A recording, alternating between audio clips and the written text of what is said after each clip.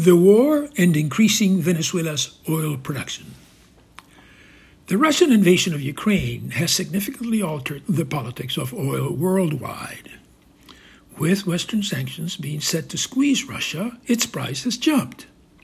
Now there's an American willingness to lift sanctions on Venezuela's main export product. Mr. Maduro, Venezuela's dictator, ceased to be recognized by the U.S. after his re-election in 2018 was deemed to be fraudulent by international observers. In 2019, the Trump administration imposed harsh sanctions on Venezuela's oil production, and Maduro turned to Russia, China, and Iran for help selling it. However, as a result of the continuing political repression, a large portion of the talent required to maintain the oil industry fled the country. Oil production took a dive, and the country is now extracting a fraction of the output in years past, which averaged 2.3 million barrels per day over the previous 50 years and was down to an estimated 660,000 barrels in 2021. All sectors of the economy in Venezuela have been deeply affected by Maduro's policies, and approximately 6 million people have emigrated to neighboring countries. The suffering he's inflicted on his compatriots is enormous. Sobered, perhaps, by the extent of his atrocities, or simply in his attempt to survive their repercussions, Mr. Maduro, even before the Ukrainian tragedy, had signaled to the U.S.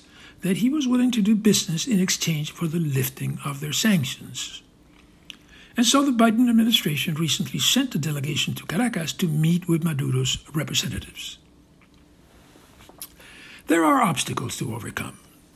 Venezuela, which had been defaulting on a $60 billion debt for the last few years, has now offered assets, including oil reserves, to restructure such debt.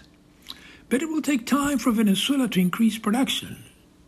One such obstacle is that their oil production infrastructure is in a state of disrepair and would require considerable outside investments over several years to get it back to working order.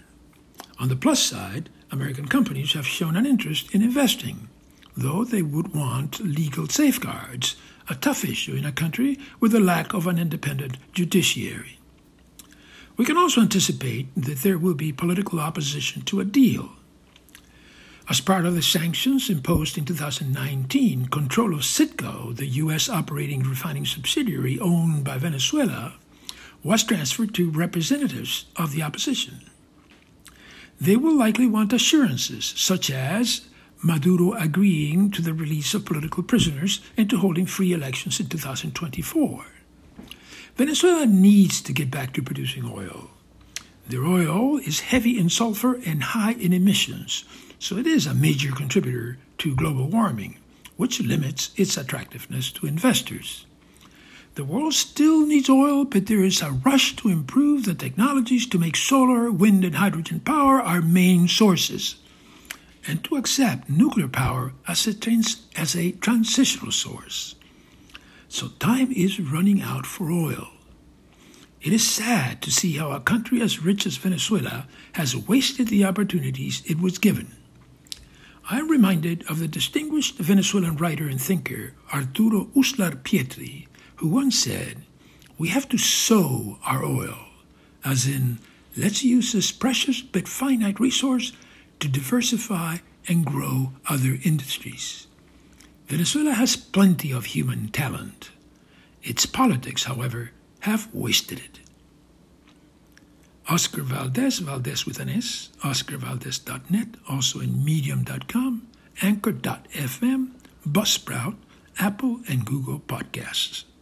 Thank you and good night.